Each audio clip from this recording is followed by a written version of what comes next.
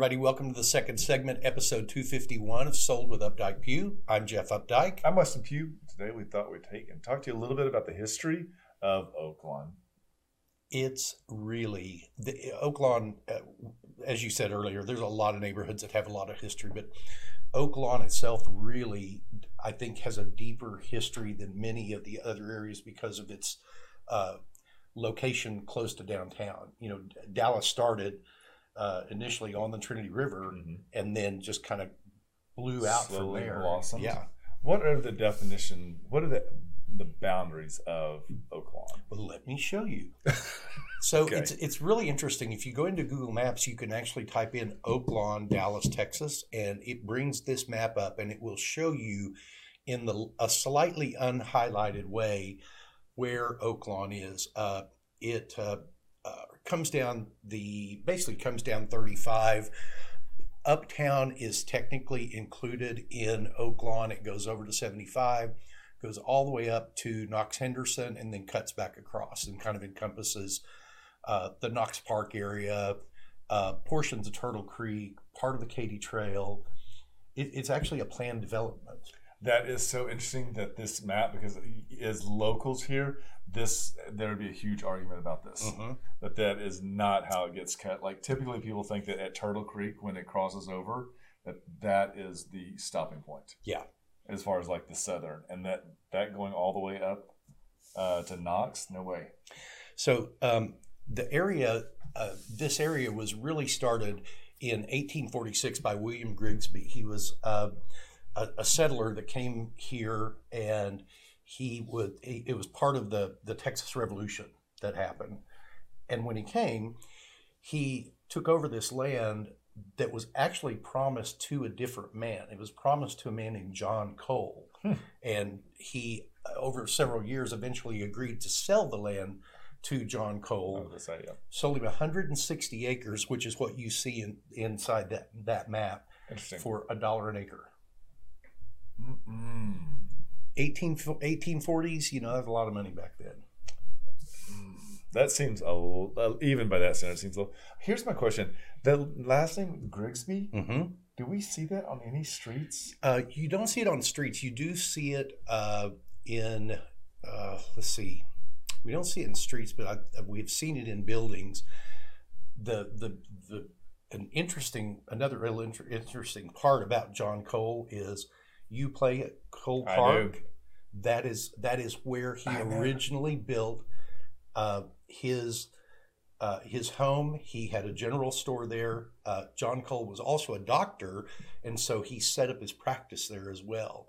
And by the 1870s, people were just pouring into these neighborhoods because they were not in the middle of the central business district.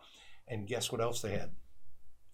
Freshwater. A freshwater spring. And that is so weird to me because when we talk about like Cedar Springs is named, when you and I used to represent and sold Piazza and Parkside, there was a creek that went through there. And I remember looking on the opposite side of the creek and there was water.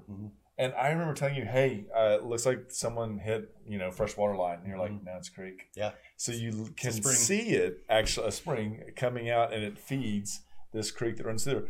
It's interesting, too, because it also causes a lot of changing in the soil in that area. Because that water table is so close to the surface. Yeah. It's a really interesting, and I do play Cole Park. Actually, it's funny. Dallas Morning News has an article today about firefighters that were on their downtime, pulled up in a fire truck and went and played pickleball at Cole Park yesterday. Interesting. Good pictures. Really cute story. So many of the people that moved into this area moved in, and they really began a lot of their development right around the Methodist Church. And we know where the Oak Lawn United Methodist Church is now. That is the original location, although the building we see today is the third building. But it's still old. Have you been inside of it? Yes. It still feels very, very, very old. Not like old like Mexico old. No, the current building was built in 1915. Interesting. So that building is the third building, and it is still over 100 years old. Well, what's also a little fun fact about the Oak Lawn area is that it had the first gay club called the Club Reno. Reno. Yeah, 1947. That is early. And it also had the first gay pride in 1972, year after I was born. Isn't that special? And in October of 2018, it was Oak Lawn was commemorated with the Texas State Historical Marker. You can see it right on the street, right in front of JR's. Yep. And it was becoming the first neighborhood in any Texas city to receive a marker for its LGBTQ history. I did not know. And it's so interesting because we may have been the first, but did you think about some of the other locations in other cities? I feel like their gay community and their gay is a little bit, has even more. And I wonder if it's just because of the acceptance that we have here in Dallas that people are like in Oak Cliff and then they migrate into Uptown and it's just like this giant smorgasbord now. Some of the landmarks that are really crucial to this area, again, as we talked about the Oak Lawn Methodist Church. Did you know that they actually have a coffee house just on the backside of that now? Yep, I've been there one time.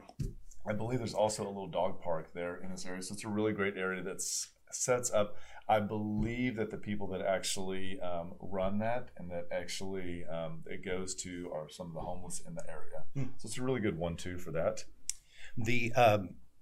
This was also where the school was located originally for that area.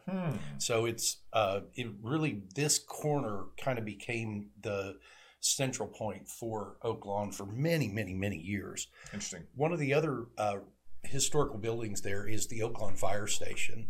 And this was built in 1909. It was designed by architect Herbert Green. The building is an excellent example of Dallas's early public architecture and exhibits American Prairie School style with some mission style embellishments in it. To me, there are elements of this that remind me of Highland Park Village.